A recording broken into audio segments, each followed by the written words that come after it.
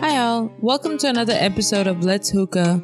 On this episode, I sat down with comedian Mohanad Elshieky to smoke hookah and chat about everything from comedy to capitalism to TikTokers doing stand-up comedy. I hope you enjoyed this episode. Please leave a comment and follow us on Instagram. Thank you. Welcome to Let's Hookah, podcast where we talk about everything from hookah stories to hookup stories and anything else that we want to talk about. Today we have Mohanad Elshieky. Did I say that right? You did it right. Did I actually? No, yeah, just just go for it. Yeah, just go for it. Just commit. I love that you're asking me. Yeah. Like just commit to it. Yeah, you're already halfway there. Yeah. That's no one ever gets my name right, so I want to make an effort with people. But no, I know. Yeah. I know. You know. Yeah. Do you know how to say my name?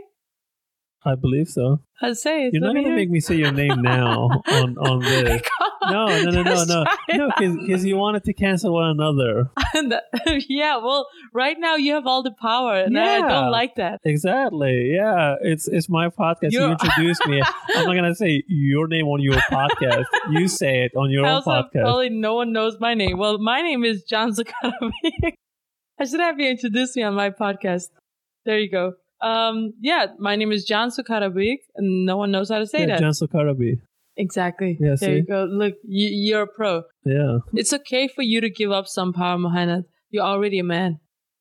True. Yeah, but I'm also an immigrant in America, so I already have reduced power. Well, I am also an immigrant in America. Sure. Yeah. I do have a Danish citizenship, so I go back to a stable country. I don't have any European citizenship. If I get out of here and I want to go back home, I don't have anything stable. Right. Yeah. And your home is where? Libya. Libya. Yeah. And how are things in Libya? How is it right now? It's a bit, I don't know, it's a complicated question. Yeah. Well, how do you feel about it? I feel good because I'm not there. Right. Yeah, so for me, it's... For your family is? For me, it's great. My family is good too, you know. I mean, it's kind of stuff that you get used to. Right. You know, it's not really, it doesn't, it's hard because like when you explain to someone here and how it is and everything, they're just like, oh, this sounds so bad. But like, I mean, I remember living there and obviously it wasn't easy, but you just, you know, it becomes your norm. It becomes easy. It's like how people were during the lockdown. Right. It's hard the first like month and a half. And then you're like, you have a routine. You're like, yeah, everyone outside is dying, but I guess I'll just have to, you know, roll with it.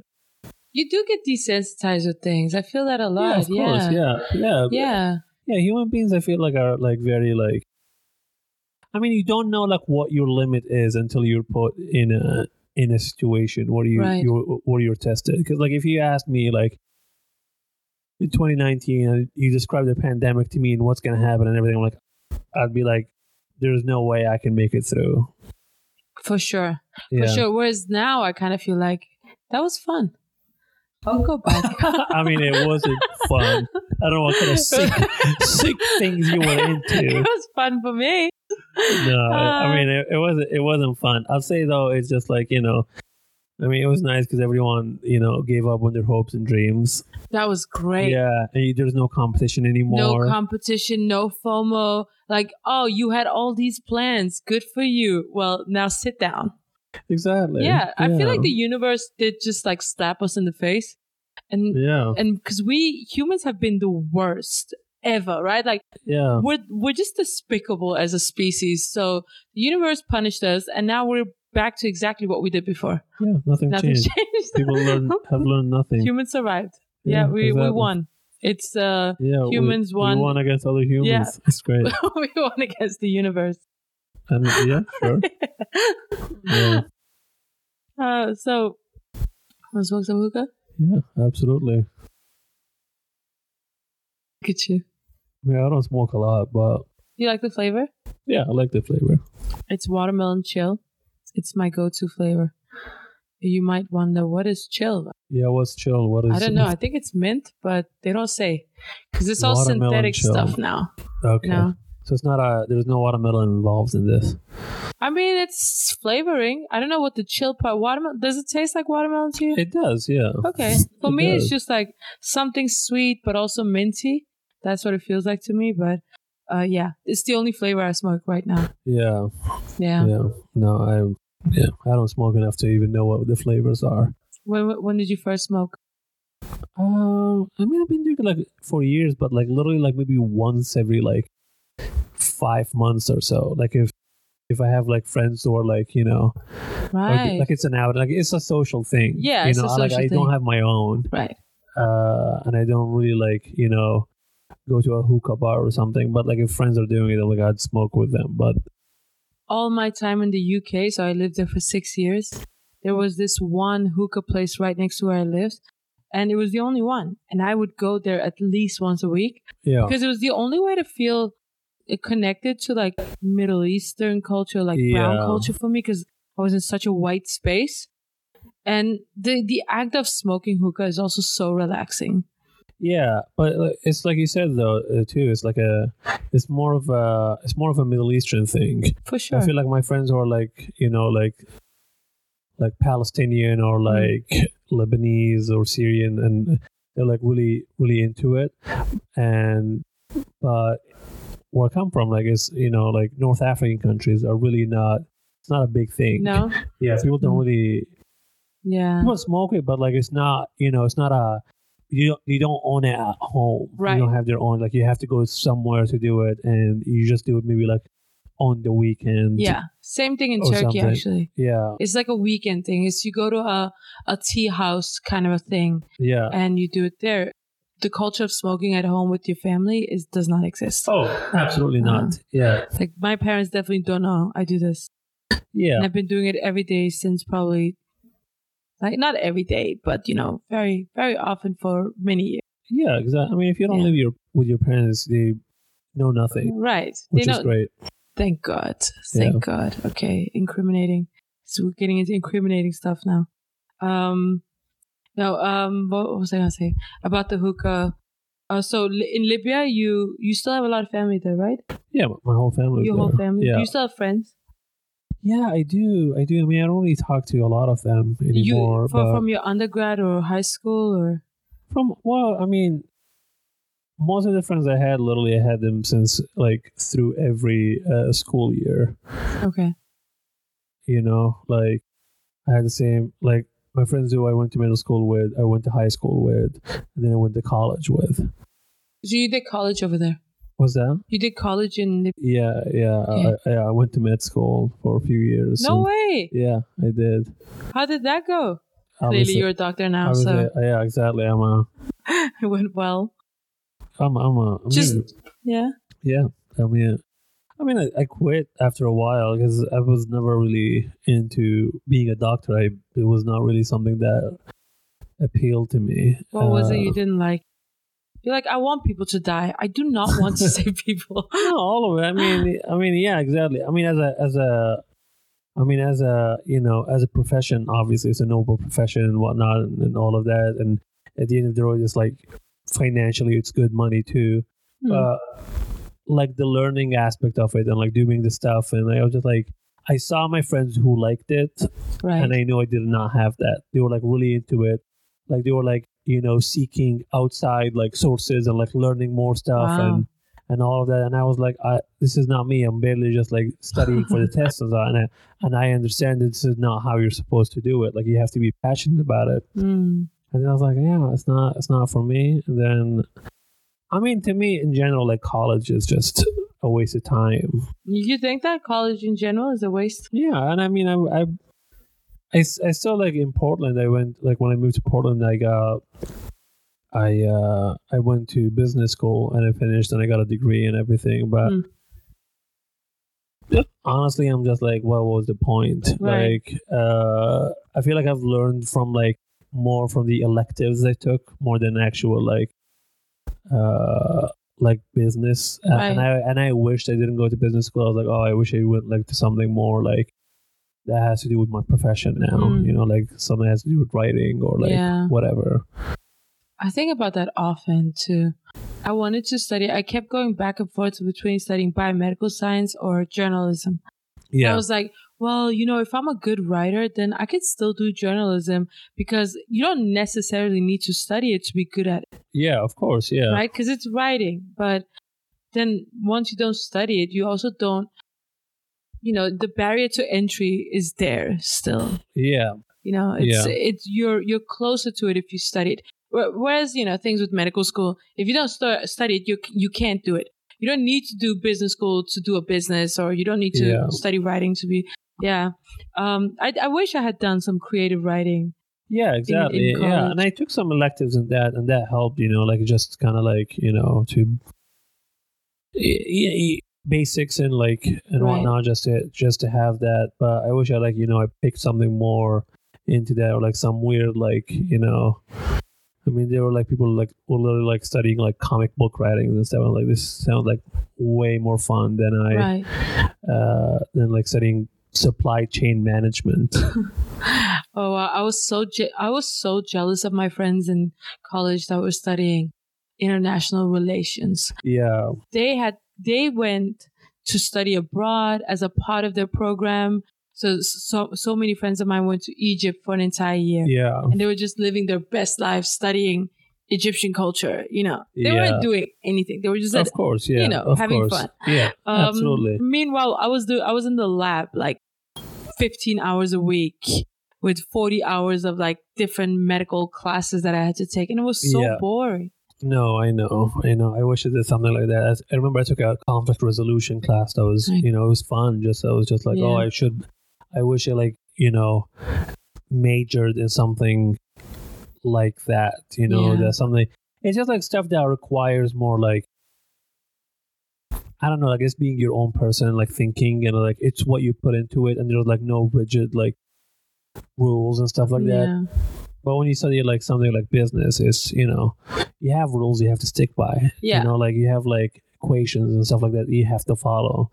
You have to study statistics and shit like that, and it's just it's very rigid, very number wise. And you also study with the worst people on the planet, right? A bunch of douchebags. Sure. Yeah, it's just a lot of the people I went to business school with were either in they were athletes, a lot of athletes, and then people who are just you can tell that they cannot wait to finish college and get into business, so they ruin poor people's lives more, because it's just their whole thing is just finance bros and Wall Street is the unironically they just love it, and that's what they want to do when they see the world in numbers and stats and not people. It's more the profit aspect of it and stuff, and then you're well, I don't think I want to do that too. There was a point in my life where I thought anyone who was in consulting and finance was just doing it because they wanted to make money. And then I met people that actually got excited about, the ability to just create profits for these big companies. That's not money for you. Yeah. That's money for big companies, but you're just learning how to exploit the general public. Absolutely. No, I remember during the pandemic, obviously, it was so boring, and I was just I feel a lot of people did two things. People got into cryptocurrency and just the stock market in general, just because of GameStop and all of that. And that was a huge thing. Yeah. So I started joining these some of these Discord groups where people talk about stocks and and all of that. And it was just sure, I was the only reason I joined, I was just I just want to know, if I want if I want to invest in something, if I want to buy something, I want to see how people do it, learn. I'm sure there's a good and a bad way to do these things, and a lot of these people do this thing that's called day trading, which is for people who don't know, you buy the stock in the morning, and then you literally sell it by the end of the day, or an hour after, or whatever, it makes you money. So you're watching it throughout the day, not throughout the months or throughout the year or anything. That's wild. Yeah, and based on what's happening on the news and the market, and and sometimes it's just someone tweeted something and something goes up and something goes down, and it's like outside of money, it's just like it feels like a fun game. You're just like kind of like it's kind of gambling in a way. Yeah, for sure. So people get excited about you see your stuff go up, your money goes down, and all of that stuff. But then you start like seeing like what kind of news they consume and like how they translate like actual human events into money, and you're like these are like a bunch of psychopaths. Absolutely. Like I remember specifically there was like a company that sells like police gear. Okay. Yeah, so they sell police gear. They sell like security stuff and whatnot, and so people were watching the trial of the cop who killed George Floyd. Yeah. And the judge is about like to give the verdict whether guilty or not, and people were literally bought into this stock because here's what would happen if he says not guilty. Then there will be a riot. Right. Which means that there will be more police gear being sold, which means the stock will go up. That is unreal. Wow. And obviously the opposite, it will go down if it's a guilty verdict, which what happened. So eventually I was like so intrigued by like watching these people do this, and I was like, I'm gonna like look at this that's like just like the chart, and literally the second he said guilty, it just like went down like that because everyone like sold their stock. And I was just like, this is truly insane because you're looking at this like from like a human rights perspective. This is a person who died, and this is the cop who killed him, and all of that. And there are people. But there all are you families, care about is your profit. And these people are just like literally, I'm just like, how do we make money? And I was just like, and it kind of like shed the light on a lot of stuff when I'm just like, because I have like friends who I went to business school with or I knew. I'm just like, okay, I know for a fact that you're not really like a political person. So you're not like really like even like a Trump person or like a Biden person, like a Bernie person. You're just like don't care much about politics. But I was just like, now you're like so excited about Trump. But then I'm like, oh, he's really good for your like stocks, I guess. Interesting. So that's how they everything is money based. I think in general, I can't trust a person who says they don't care about politics. No. You can't trust those people. No.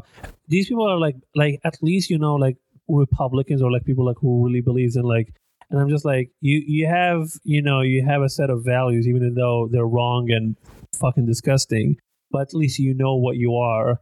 These people are just like, where is the money? Like, I know for a fact that if free healthcare for all, there would be an angle for it. They would for them to make money. Yeah, they all want Bernie Sanders to win. For sure.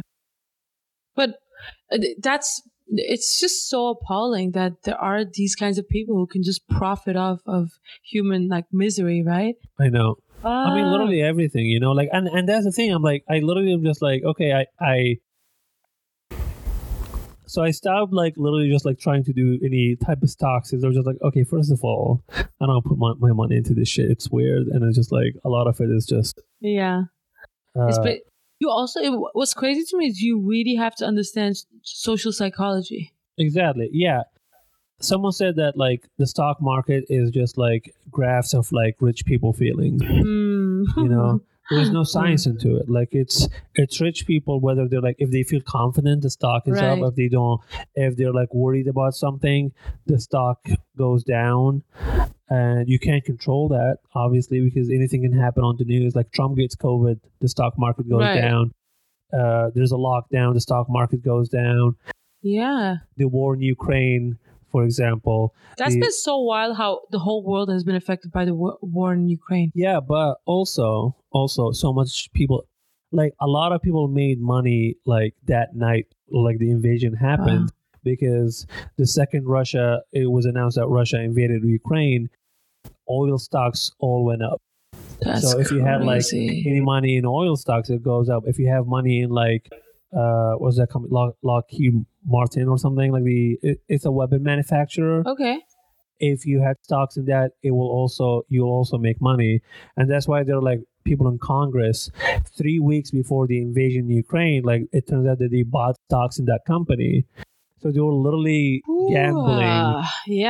But that also makes you wonder, right? How much do they help in contriving these situations for themselves to make money? Well, that's the thing. That's why they say that people in Congress should not own stock. Right.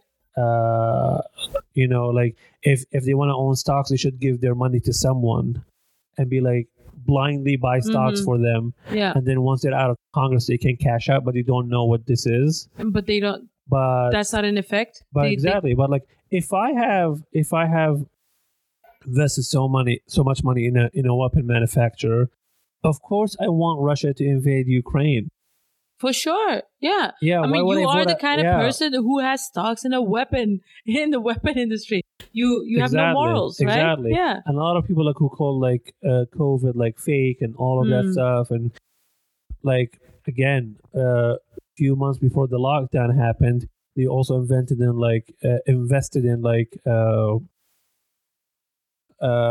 vaccines, like the companies that were gonna make it.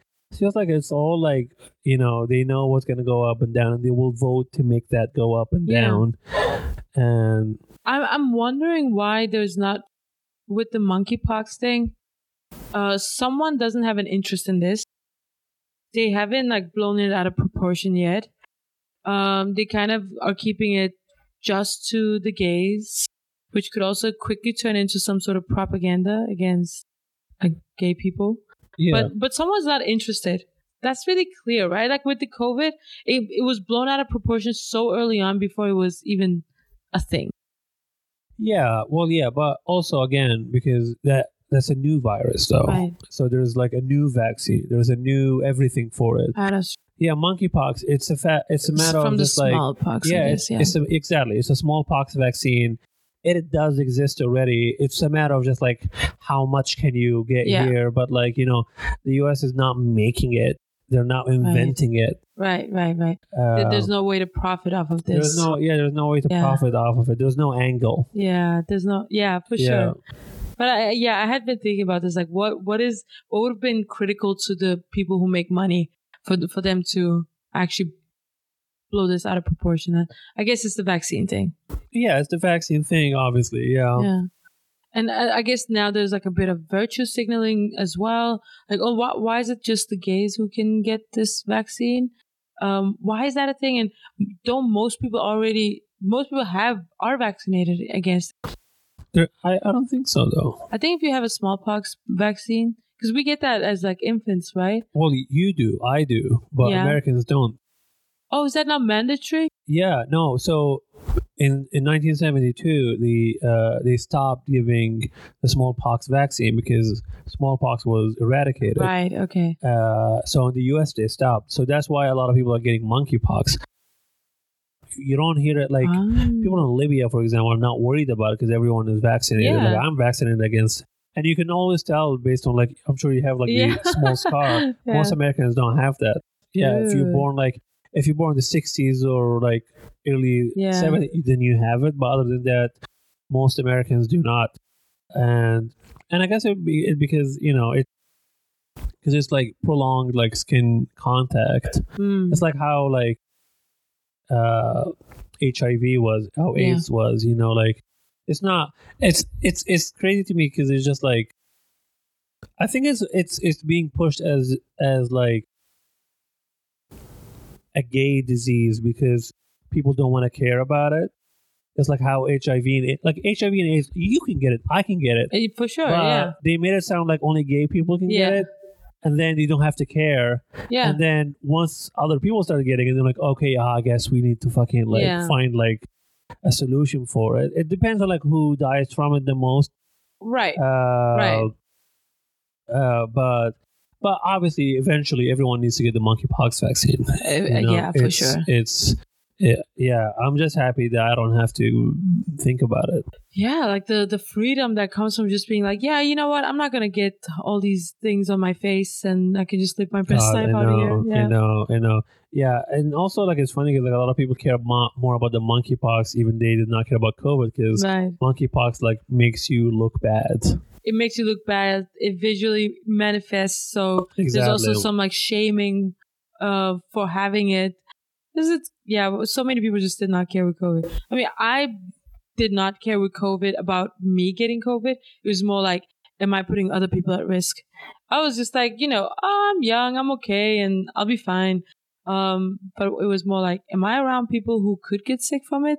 That was more the critical thing for me. I was fucking scared though. Really? I was not. I didn't want to get it because I didn't want to get it because not because of the COVID itself. Like I just kept hearing about like people like who are like getting like long COVID. That was scary. Yeah, so that's what was scaring me. Yeah, that was scary. A friend of mine got long COVID and she was like out. Oh, you can maybe blow it out. She was like out for 6 months, I think, at least. She couldn't move, she couldn't do work, and that was so scary. That's it. Yeah. I think that's when I actually started caring. Yeah, because you don't want to be affected by that. It's just like it kind of like it's in its way it's like it's a disability. Like you can't like have like I don't have any. I don't know like friends who have maybe like one person, but like from what I read, like people like who are like talk about it online and stuff. They're just like, I can literally like get myself out of bed and take a shower. Like it's been months and I feel like my life has just like been ruined. Like, and these are like young people and like, and we don't know much about it too. Cause it's just like, why is it these people, why some people got COVID and then they recovered and they're fine. Some people carried it with them. Some people lost their like sense of smell. Some people did not. Yeah. It's weird. Like no one really understands how it like functions. It's so fascinating. And also just the long-term effects on lungs and brain. And there's so much more that needs to be investigated. Yeah. I definitely know. I've had COVID a couple of times. And I know since I had the Delta, something about my breathing is different. Yeah. And I mean, I do a lot of hookah and I do a lot of stuff, but there's something different that I can feel. Like when I cough now, that hurts whenever I do it. So I feel like there's so much more to be explored with these diseases. So I had this friend in the UK. Their lab used to study HIV. And then when COVID started, they switched to COVID. Yeah. And they were probably the people in academia that benefited the most from it because they had this like brand new thing to study and no one knew anything. Yeah, exactly. So they were just publishing papers like left and right, just figuring out the most basic things about this virus. Yeah. No, I know. Yeah. Yeah. But yeah, for me, what was fun about when I said I thought it was fun was the fact that I was living so fast. Like my life was just so intense in the UK. And, I was doing a PhD and I was on all these societies. I was doing comedy, almost like, going to London. And then all of a sudden it all stopped. I was just slowed down for the first time in my life. It felt like the first time ever in my life. Yeah. I think mostly for me, it was just like, if someone said, hey, this is something that is going to continue for like a year and a half and then we'll have a vaccine, everything will be fine, we'll go out, that would have been okay. Right. But I think what stressed me out just like, until when? It was just like, is it 2 years, 3 years, more than that? Am I ever going to do comedy again? Yeah. And obviously like I wasn't really writing or doing anything because it was just like, I'm not living. No. Any new experiences. Absolutely, yeah. Like I don't have anything to write about. I don't have like stuff that has happened. Like I am home. I try to do like Zoom, like comedy. I'm just like I literally like I have my old jokes that like make no sense, feel like weird to do. Yeah. And I don't have news and anything. I want to talk about the lockdown. Like everyone's talking about that. Right. It's not fun. It wasn't fun. I remember there was this one bit I did on a couple of comedy shows. I was like, I don't know how you guys are doing, but I have not been able to write a single joke because for the last 3 months, I haven't met a single racist. I don't know what to talk about. Yeah. It's like, I was doing yoga. I was baking bread. I was going running. That was my life. I was so happy and wholesome. And I don't know if you relate to this, but you can't be a happy comedian. You can't be happy and a comedian. Like, you need tragic stuff to happen, because comedy is just tragedy plus time, right? Yeah, there's nothing to talk about. yeah, I guess. I mean, I'd rather be happy. I don't know. I feel like shit needs to happen to you, and then you process it, and then you're like, okay, how do I make this funny? That's my comedy writing process. Yeah, no, I get that. I mean, you need to like live like, real life experiences or stuff, but I'm just really focusing on being happy lately, and it's great. Yeah? Yeah. How's that going? I feel like you write better when you're like, when your brain is like sharp. Yeah, when your brain is sharp, if you're happy, you're more inclined to write stuff. Obviously, you can be sad and still be funny. Yeah. And obviously, that's not going to stop you, but it's just like, I feel like a lot of people are like, you can only do it in that way. So sometimes, I'm not saying you're like, it's just like a lot of people are just like, I'm like, okay, you're kind of making yourself miserable. Yeah. Because you want to like think this is the only way. And I'm like, you're also making people miserable, and people can tell that you're miserable. Like, so no one is really enjoying this anymore. You don't want to be bad energy. Like exactly. You don't want that. Like, I'm like, okay, you're just being a bummer right now. And also, when I say that, like, you can't be a happy comedian, you could be a mindful comedian. I feel like that's one thing that I learned a lot over the last few years, is how to be mindful, how to be like connected to myself and to my emotions. Yeah. And I think what's come out on the other side as like with writing comedy is that it feels like I'm sharper and I'm happier, but the things I talk about are still not happy things, right? Like, of course, I mean, like, observing things is, it makes you sad sometimes, because it's just like you're like, you're in tune, like you overanalyze, you analyze it, and well, a lot of people like are just like, are not doing that, or they want to be, you can just ignore everything and just pretend none of this exists. And you're not really like mindful of like what's happening around you. And I feel like once you do that, I guess you can be happy. Yeah. But you're like, I don't want that.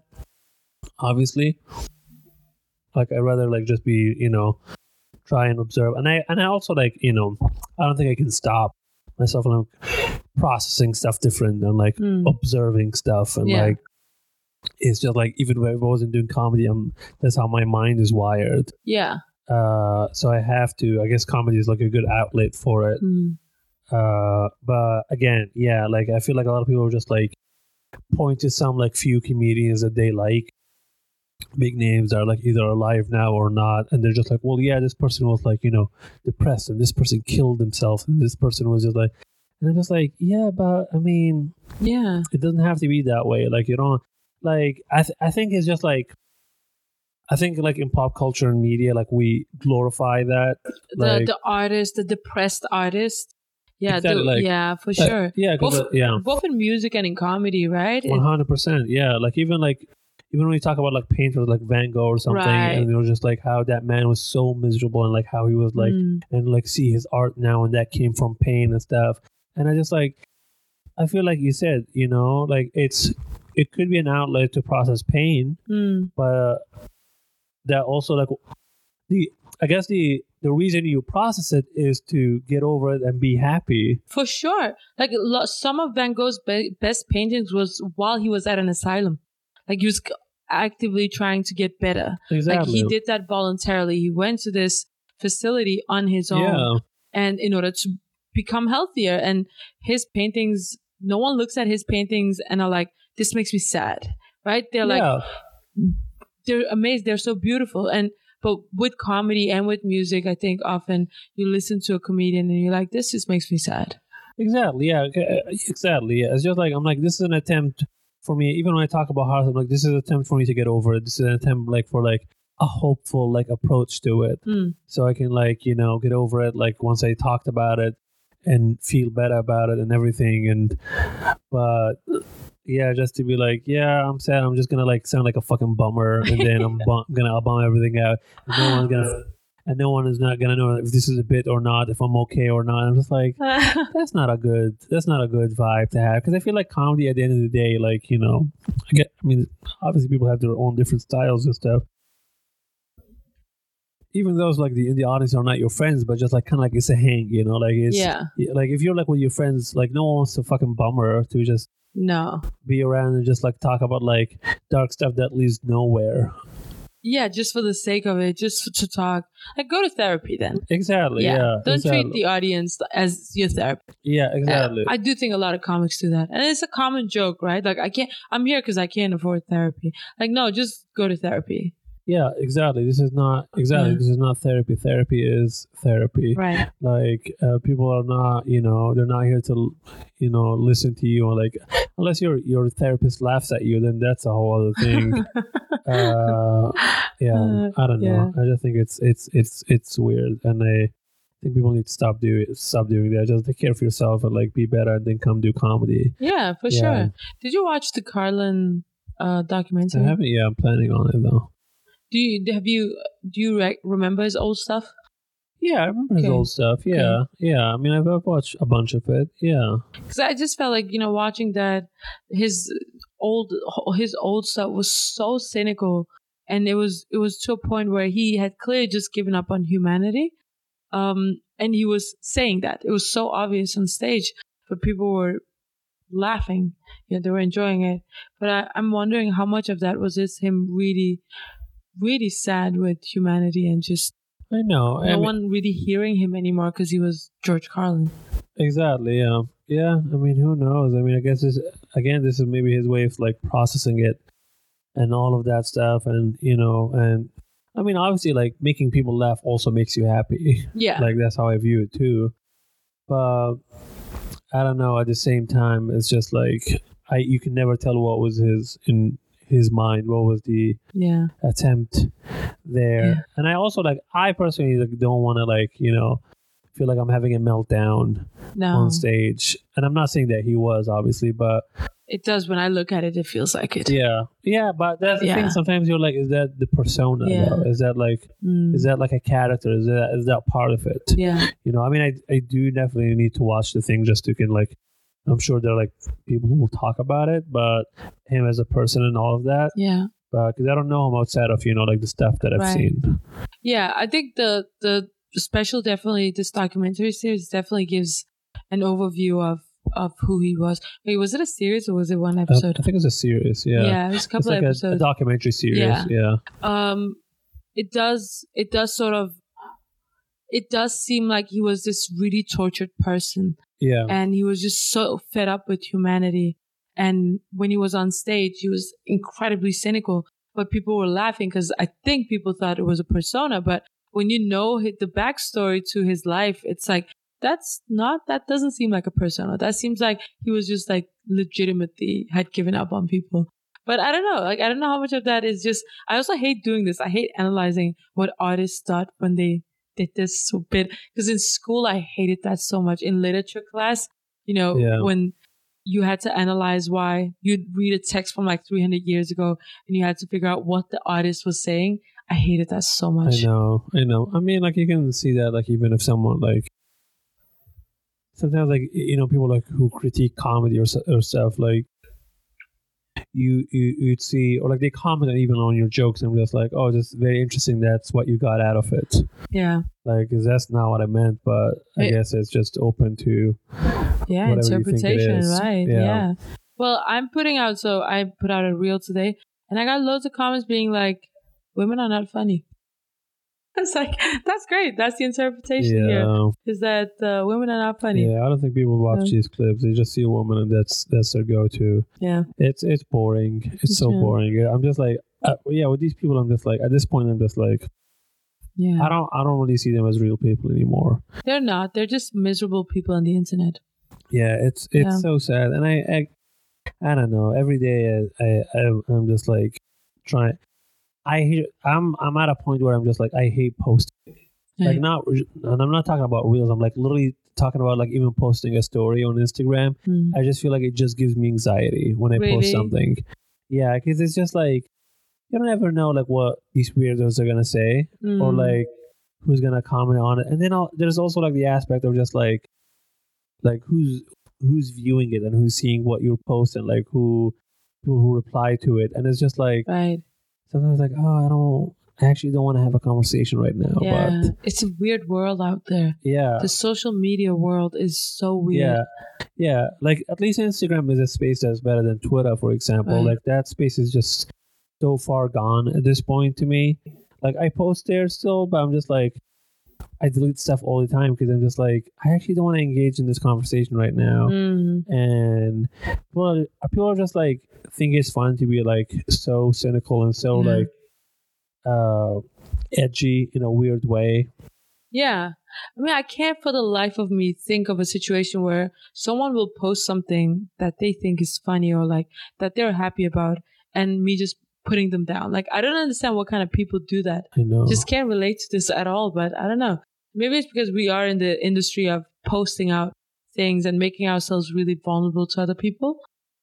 Well, that's an aspect of it. But also, like, I think people just like, I don't know when this happened or something. I think people are just like, feel like they can just say these stuff to people who do comedy because you're supposed to be funny. Right. Also, you're supposed to be able to take a joke, and anything they say to you is a joke. Oh, sure, right. They tell you to kill yourself, but that's, you're supposed to take it as a joke, like you should be able to handle roast. And I'm just like, no, I actually don't want you to be mean to me at all. No, I don't. I don't want people to be mean to me. I'm not mean to other people. Yeah, I think once this whole like roast battle thing became a thing and people like started like doing the roast shows and all of that, people think it's just like a thing that people do. And I'm just like, I mean, some people are good at it and good for I do not do them and I do not participate in like... Unless you're Jeff Ross, just like don't. I don't know. I just think me personally, I'm just like, I like watching them. Like I would watch it, but I'm just like, I actually rather that you don't say something mean to me, and I actually don't want to say something mean to you, because I don't think it's not fun to me. It's not funny. It's not fun. It's not that I can't take a joke. I'm just like, I just don't think there's a reason. Right. Like I banter a lot. I do that, but with my friends and my family. Yeah, like, I guess. That's a different relationship. Like my parents say really mean things to me that are supposed to be funny, but that's our relationship. I will return the favor as well. But you're mean to me on the internet. I can't be mean to you. I can't give this back to you. Yeah, who are you? Right. I don't know who you are. It's a burner account. Right. And just saying mean stuff to me. And it's not funny because you're like, I mean, you obviously genuinely think that, or you're just saying that to be mean, or just like, and sometimes people will tell you that. Like sometimes like I had people like on Twitter or something and just like, I'm sorry, I was just bored and they just really just wanted to fuck with you. Wow. Yeah, they're just like, it's just like, cool. Right. I'm glad that you're just fucking sick in the head. Yeah.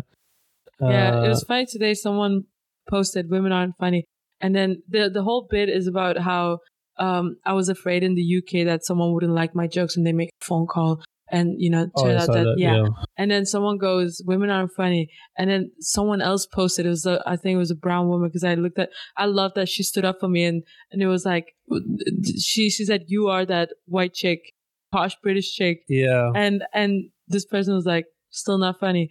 And then this other person just kept going, and it was just like, I know, yeah, people will start fighting in their replies. Yeah, that was like, okay, at least I'm not crazy. Like there are other people who think that this is absurd. No, it's such a negative space, and like these people are just like so lonely and alone and miserable, and they're just mad at everyone in the world, and they think that they just like owe them stuff. Yeah. And they'll just take it out on you, and I'm just like, yeah. I mean, most of us are just trying our best here, like it's like this whole thing fucking sucks. I know. Most of it, I'm just like, go out, live your life. I don't know, do something that makes you happy. Like this is not going to make you happy. No, it's true. Yeah, let me get some more hookah. I hog it, so maybe keep it there for a bit if you want. Yeah. So when was how old were you when you first tried hookah?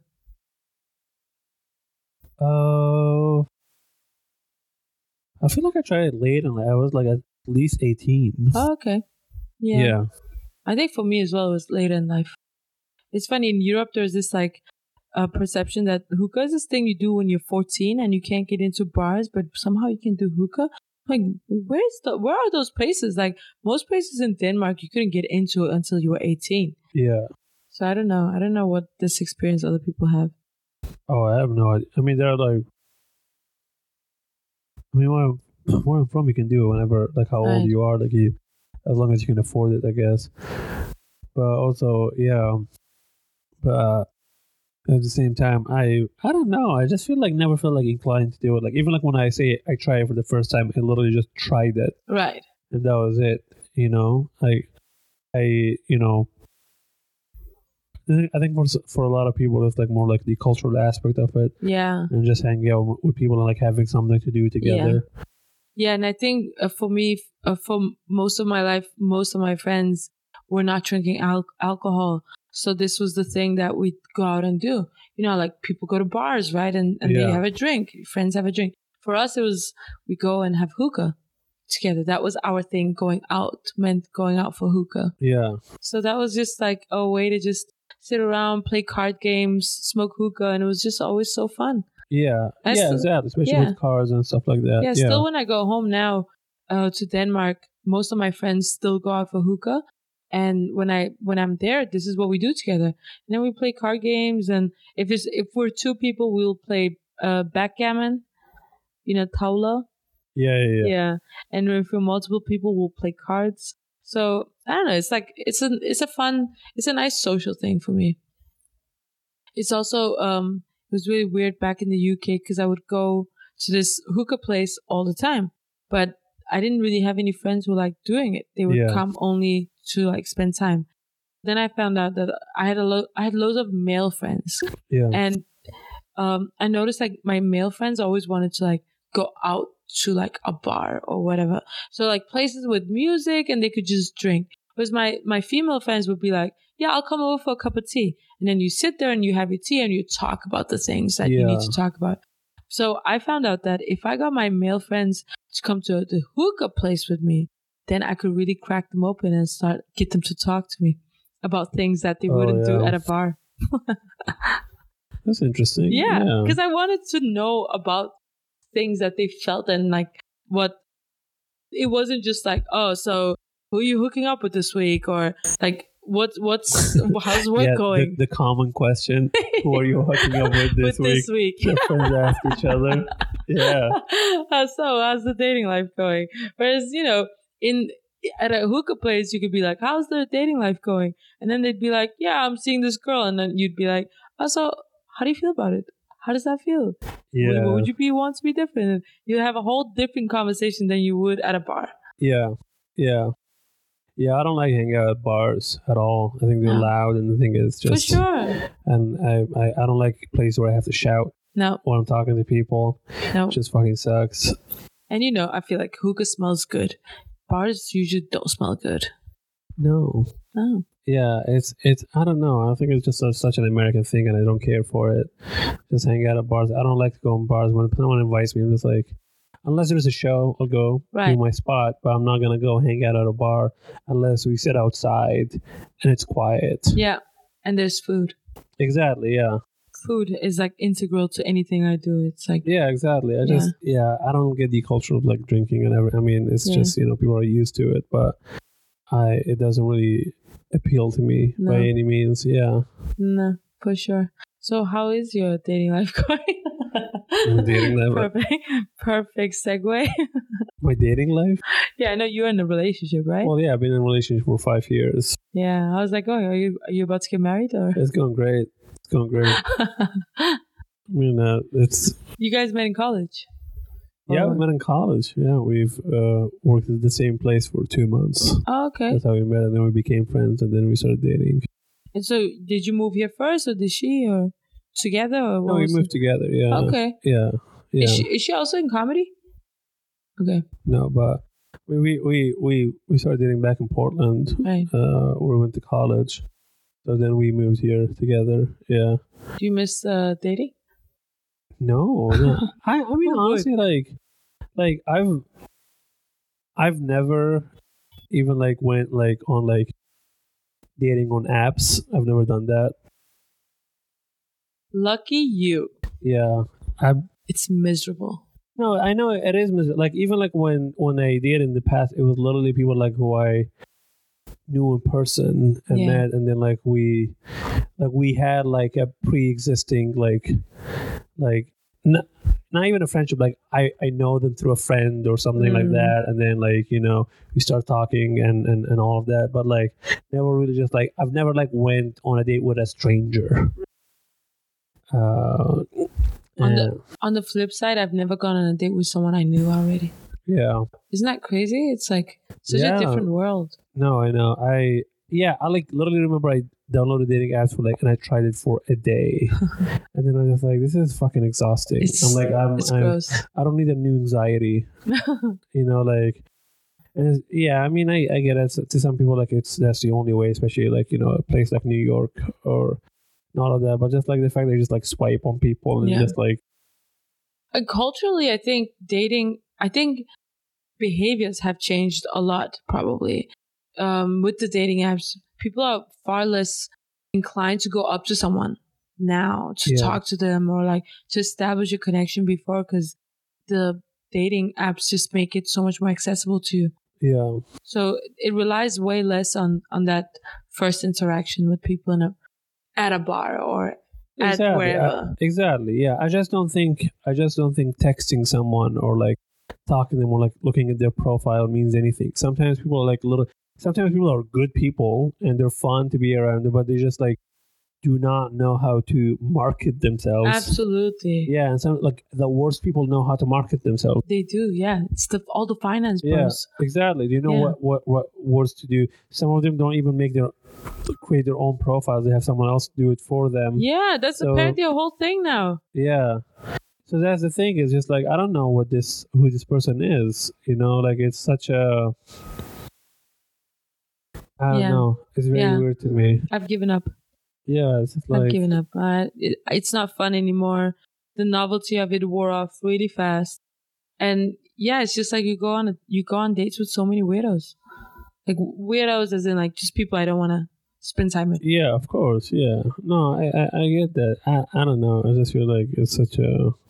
So what would be a move when you met someone? Would you just like message them first, like non-aggressive? I'm trying to figure out what you were doing back then.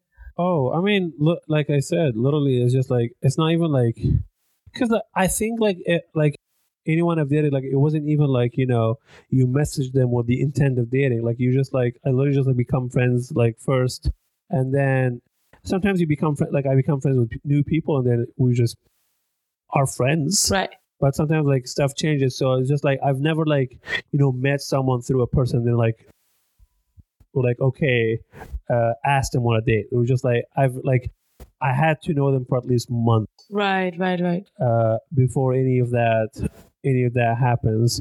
So, which honestly, like, you know, it just like saves a lot of the time, because it's just like, you know, you've already like gone through these initial barriers of just like pretending to be someone who you're not, and then once you get to know them, you're like, okay, is this person like a good person to be around or not? You know? Yeah, I can see that.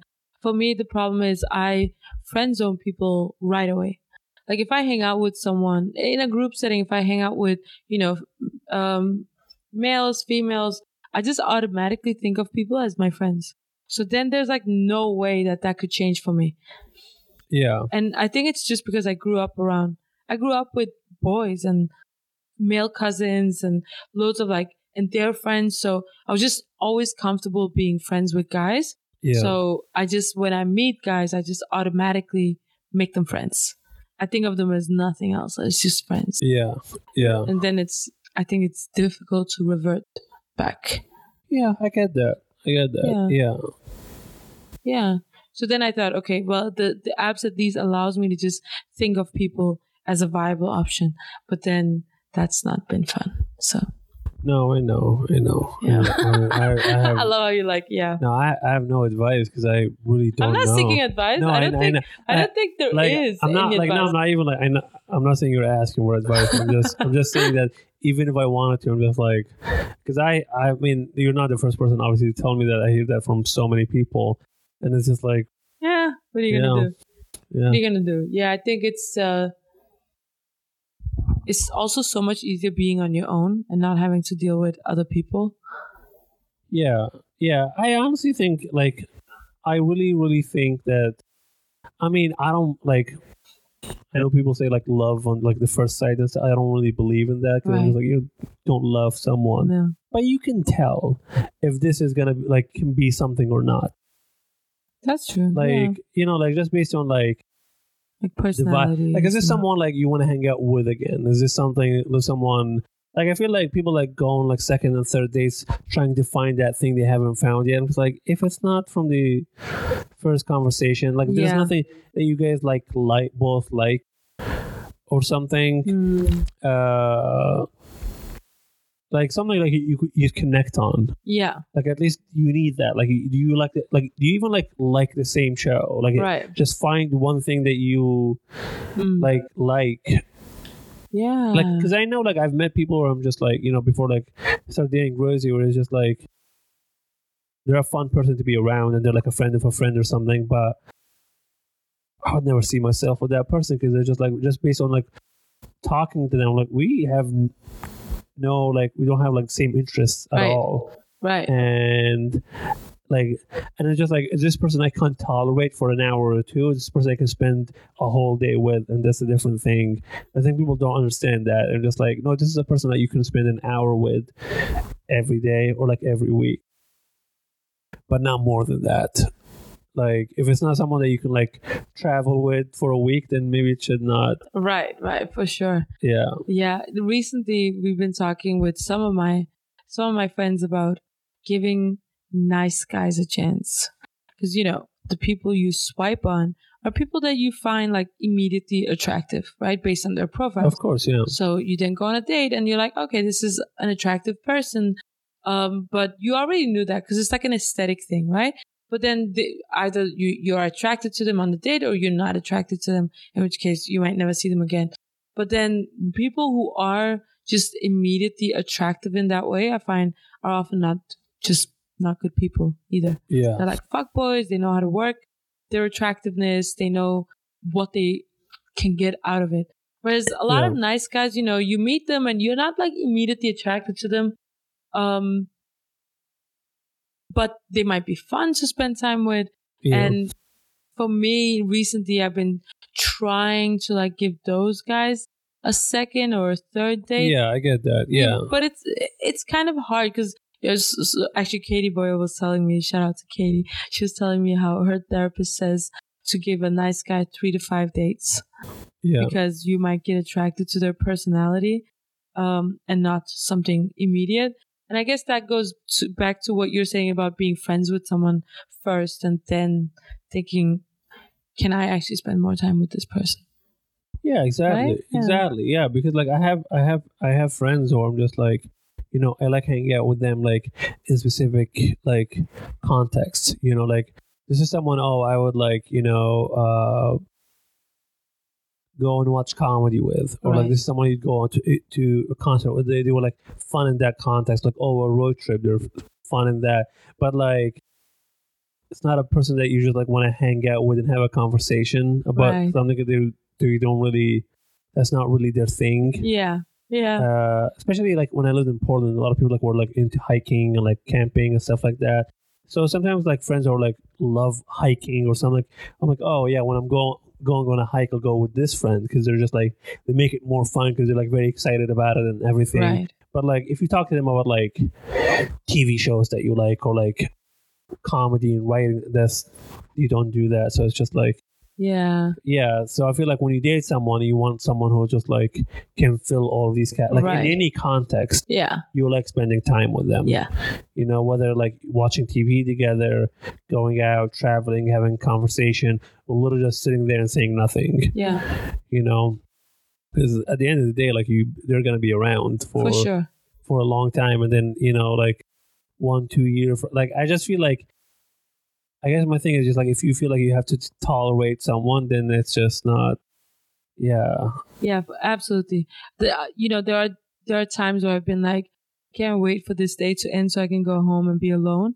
And that's like, if you ever feel that way, you probably should never go on another date with them. Yeah, exactly. Yeah, for sure. Yeah, if you just want them to be gone, and it's just like, oh man, the best date I went on like that was with someone.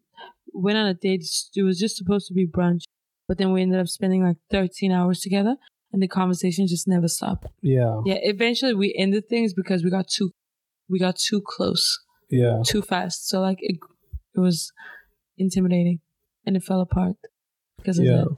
Which is like, but yeah, that's I feel like that's a real thing to want in your relationship, to be able to just talk about anything and everything, just nonsense. But yeah, exactly. You just have to be fun. I don't know. I don't know how. I mean, that means different stuff for different people. Yeah. But like I would I wouldn't ever date someone who was just like, someone who's just like, I just hate watching comedy, or like I don't get that world or something like that.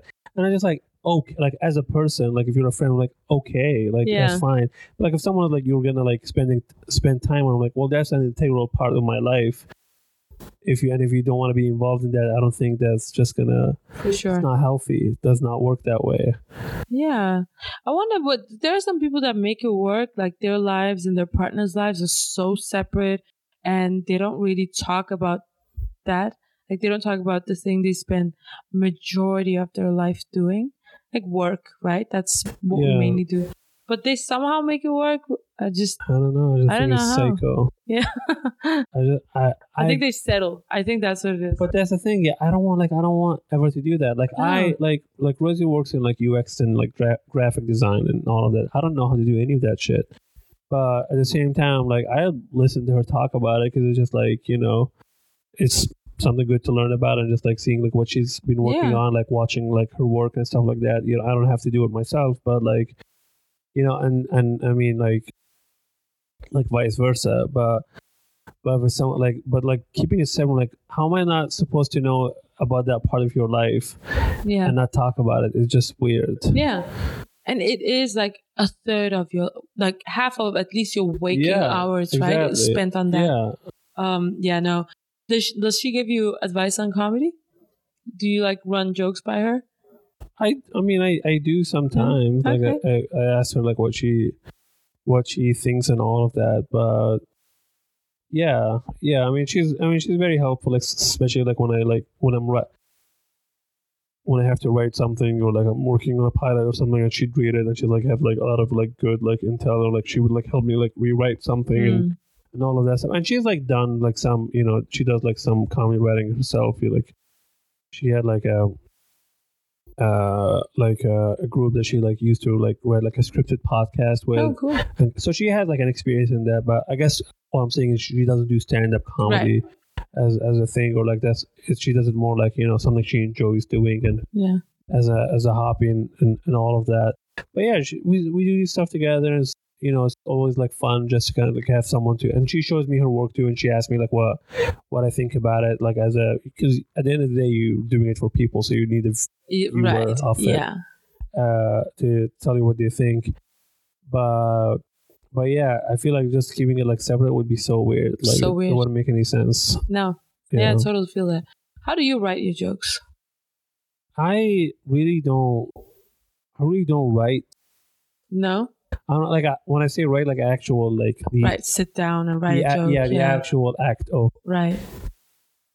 because I just don't know how to just like sit down and just like write every word, like my thoughts or something. I usually like honestly just talk out loud to myself, and I just have to basically just like repeat lines over and over again, and just like kind of cut it that way, and like because I like to know like how they sound, and like I feel like if I try to write stand-up comedy, if I sit down and write it, I feel like my brain switches to kind of like writing mode, as if it's like something is to be read, and my jokes just like become long. Right. And then, but once you start saying those things out loud, you kind of know where to cut it. Exactly. Like, this is too long. Like, this is like the setup is going forever. Exactly. I'm just like, I'm just going into details about stuff that don't make any sense. Right. So I'm just like, I just try to say stuff out loud, and like, just keep trying them and all of them, then just try them on stage. And sometimes it's like that, like sometimes it's so funny because like you get on stage and you're just like been thinking about like one punchline for so long and you can't come up with it, and then you're on stage in front of people and it just comes out and you're like, here it is. Yeah, that's funny. So for the longest time, okay, I don't have my phone on me. Okay, it's over there. I forgot that I had my phone recording. Anyway, I used to, back in the UK, I used to do this thing where I would look at news stories and I would go for like Daily Mail news because they're like the dumbest news you can get. And I would look at these news stories and be like, okay, how do I take one hook from a story hook and then that's the setup, and then write the punchline to it. Yeah. And that was really fun to do because kind of, you think in one-liners. So of course, yeah. That was really fun. I actually wanted to try that out on the podcast as well and be like, hey, so what do you think of this? Could you combine it with it's fun. And I've only done that in the context of like late night, you write something for Twitter or something, so you want like to be like punchy with the news, and you're like punchy, quick. Yeah. But for my stand-up itself, I'm just like, I don't really do much news just because just in case the news gets old. Yeah. And then and then you can't do it anymore. But I do write though, like when I if I feel like I came up with something that I don't want to forget, so I'll like write it as a line or like in my notes or something, just so I can like remind myself like what the funny part of the joke, basically. Right. Like the setup, I'll fucking come up with the setup later. I just need to have like the punchline down. Yeah. For me, mostly it pops into my head something funny that I start thinking about it. I'm like, that's a weird thought. And then it kind of unravels and it turns into a bit. That's usually how it works for me. Those punchy jokes, those were for BBC, for like Newsjack. That's why I was writing them for, so sort of like late night. But I loved thinking in that way. But you just can't really do that on stage because you just turn over so fast. Yeah, because everything works for different mediums. Like stuff that kill on late night will not do well on like stand up and vice versa. Right. Like sometimes like I have stuff that gets a big laugh when I do it on stand up, but then if you tweet it, it doesn't do well. Right. Because you just have to do it. You have to say it out loud, and that's the funny part. Right. But it's funny because people do this shit all the time here, like in New York and stuff. Like you see someone tweet something and then they go on stage and just literally just read it and basically, and it's just like, cool. Yeah, I recently noticed comics doing that because they'll share their tweet on Instagram. I don't really use Twitter, and then I'll think, oh, that's so funny, and then I'll see them do the exact same tweet on stage, and it's whoa, that was I never seen that before. It's funny in the written form. Yeah, exactly. I'm just like, because your brain processes it differently, and it's just like I feel like it's such a hard thing for people to understand, and it's like.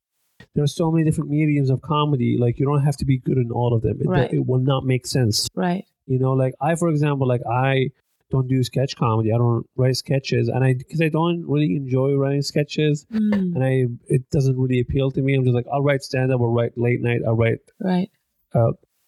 Some people are like really good at like doing TikTok videos, but it doesn't mean you can do stand up. Yeah, and I think that's also a recent transition that people are starting to realize is not really working. Like they'll get someone who has like 1 million TikTok followers, and then they'll put them on a stage, and they'll bomb.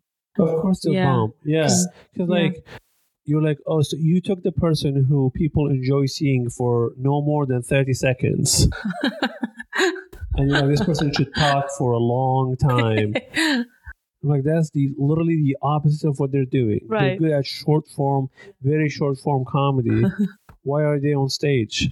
Like, I get it. Like, if you're like a stand-up person and you do TikTok, because there's so many ways you can do TikTok. Yeah. But like, if you only do TikToks and then you're like, I mean, I guess you can be good at stand-up if you want to like, because like what you're saying is like a lot of people like don't want to do it like the traditional way.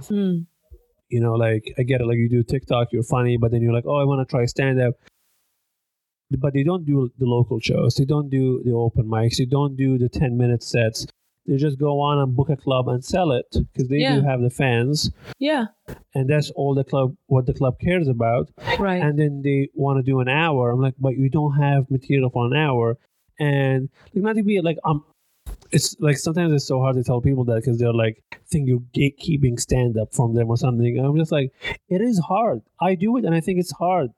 A lot of days it feels so hard to make people laugh, and it's like even sometimes the stuff that works, it's hard to make them work again in different contexts. For sure. And I love it. I do enjoy it, but it's like it's not easy, and like it's not. And when people talk about the formula, I'm like, what is this formula? Like, who has it? Does someone have it? Yeah, exactly. It makes those, because you can do the same joke that's worked like at 5 different places, but in the 6th place, it might not work. So the formula obviously is not foolproof, whatever it is. Exactly, yeah, because there's so many aspects of it. There's the room, there's the audience, there's the vibe, there's the time of the day. There's so much that goes on into this shit. And people think they're just like, I'm like, cool, you sold a place, you did, but you don't have jokes. You don't have like, this is not, you can't just talk. And I feel like that's the other thing that people don't realize. I'm like you can't just go there and you have like vague ideas of what you want to talk about and talk about that. Like a lot of this stuff are just like, I had to, you try so many times and you cut and you add and you change words and you do so much for it to eventually, sound good.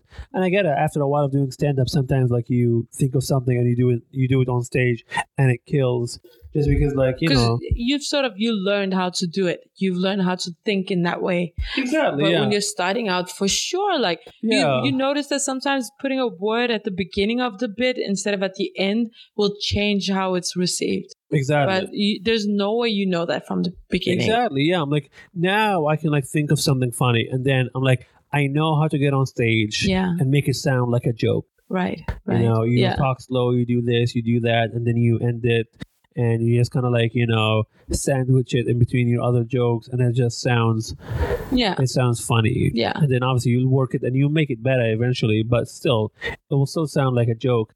But then you see these people and they're just like, I'm like, bro, you're talking. Yeah, you're just talking. Yeah. Like, where's the you need a setup and a punchline. Where are these? Where this is going, and like you can't just it's all set up.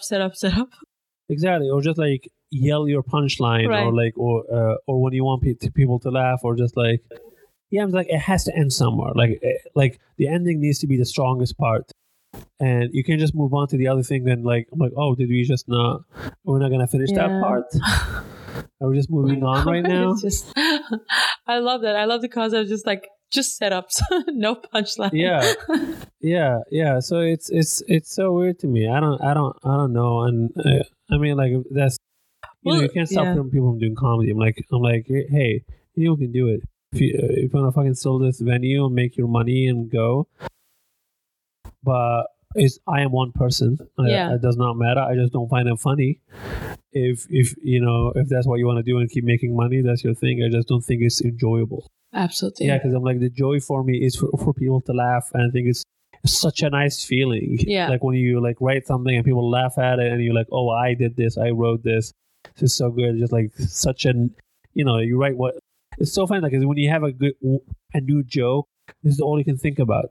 Every time you do it and it kills, you're just like, oh, so happy. Yeah. Or when you write a joke and it works the first time you do it, you're like, fuck yeah, that was such an amazing feeling. I know.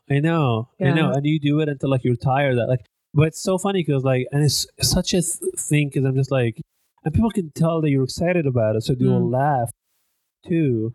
Because it's an energy thing. Because like you're doing your whole set waiting to get to that joke because you're just so proud of it. And I'm trying to learn how to like, even if I'm not like, I told this joke so many times and I'm so tired, I'm like, just to fake that enthusiasm for it. Because I feel like that's what people get from. Because like, why are they laughing at this new joke so hard, even though I have similarly like good jokes, but they're just like, oh, they can see. They feel your energy for sure. Yeah. I definitely I started adding more energy to my performances. Because in the UK, I used to do more like low energy deadpan kind of stuff, and then when I moved here, I realized people need like more punchy, quick stuff for you to get through. Like people are not forgiving here. They don't let you just tell a bit. They don't like long setups. They don't like stories. So then it kind of forced me to put more energy on. And now I've sort of gotten into that stage where before I go on stage, I just like bring the energy.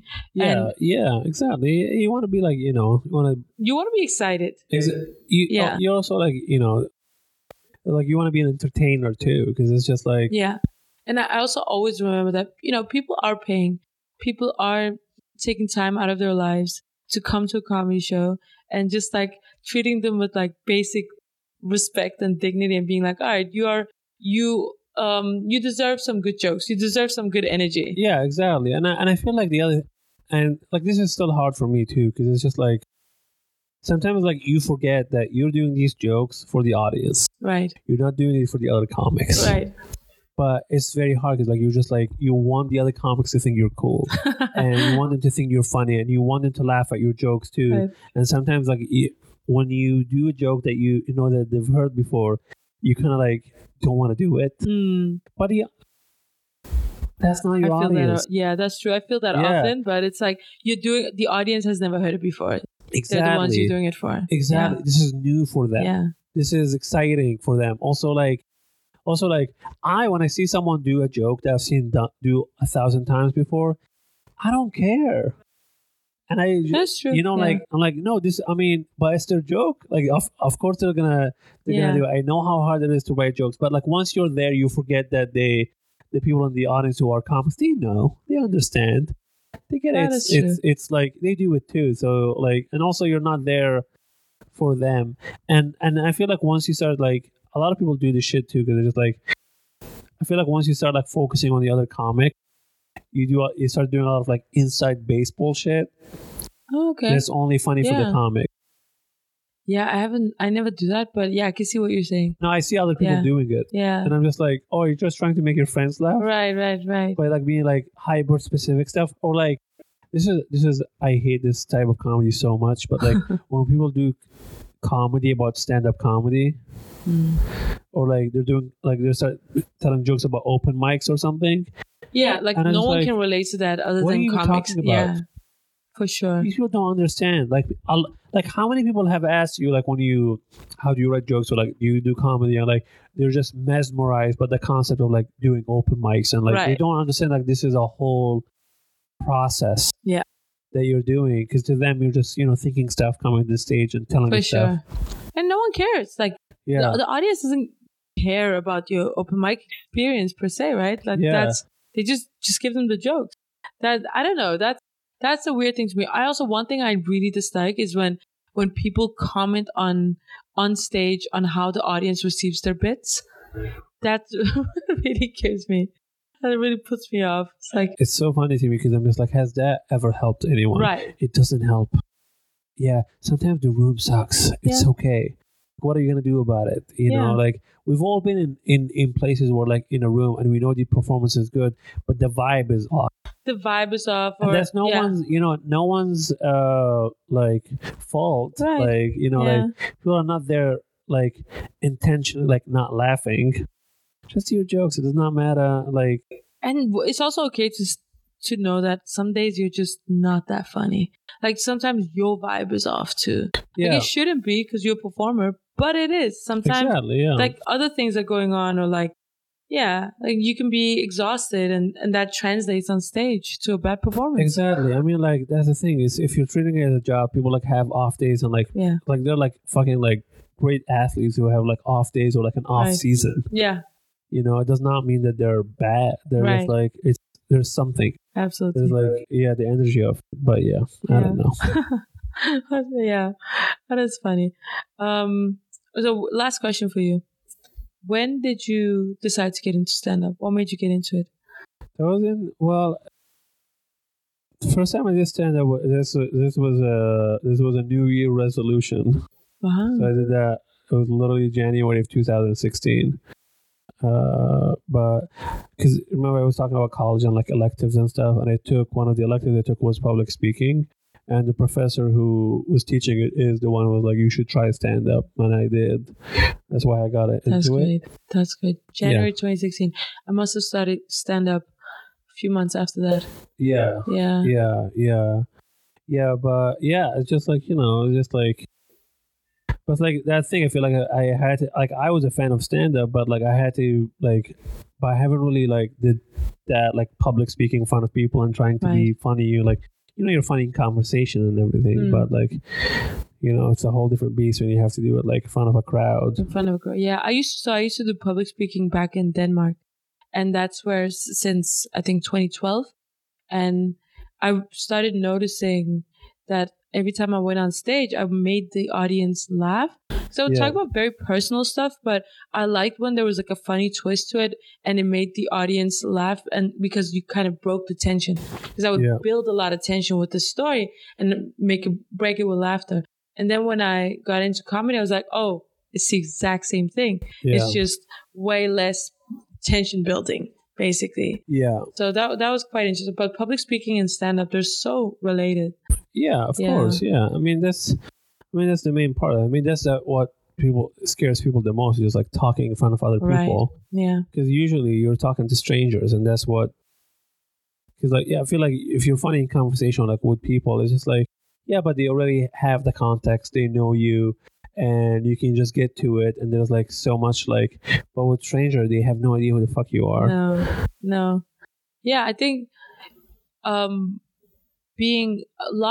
also what people are afraid of is being funny in front of strangers. Yeah. Right? It's like they might be able to speak in front of strangers, but trying to be funny in front of strangers is... Exactly. Yeah, you have to make them laugh. Yeah, just like telling stories is a different thing. Because all you need them to do is literally just listen. For sure. Yeah. Well, Mohanad, this was lovely. Thanks for coming on. Of course. I can talk to you forever. Where can people find you? You can find me on Instagram. Then you can find me on Twitter at Mohanad Elshieky. You can find me at my home. I'll give you the address. It's we'll put it in the link. Just put it like a Google map. Make he sure needs a stalker. You should put my apartment number too, because it's there's a lot of apartments there. Right. I need them to know. Yours. And you want them to send you like 7 heads or a basket of muffins? Which one? I don't know, man. It just depends on the day. Just look from the window and see how I'm feeling. All right. Well, this was Let's Hookah. Follow us for more stuff. Check out more episodes. You can follow me on Cansudistat, CANSUDISTAT on Instagram. Thank you.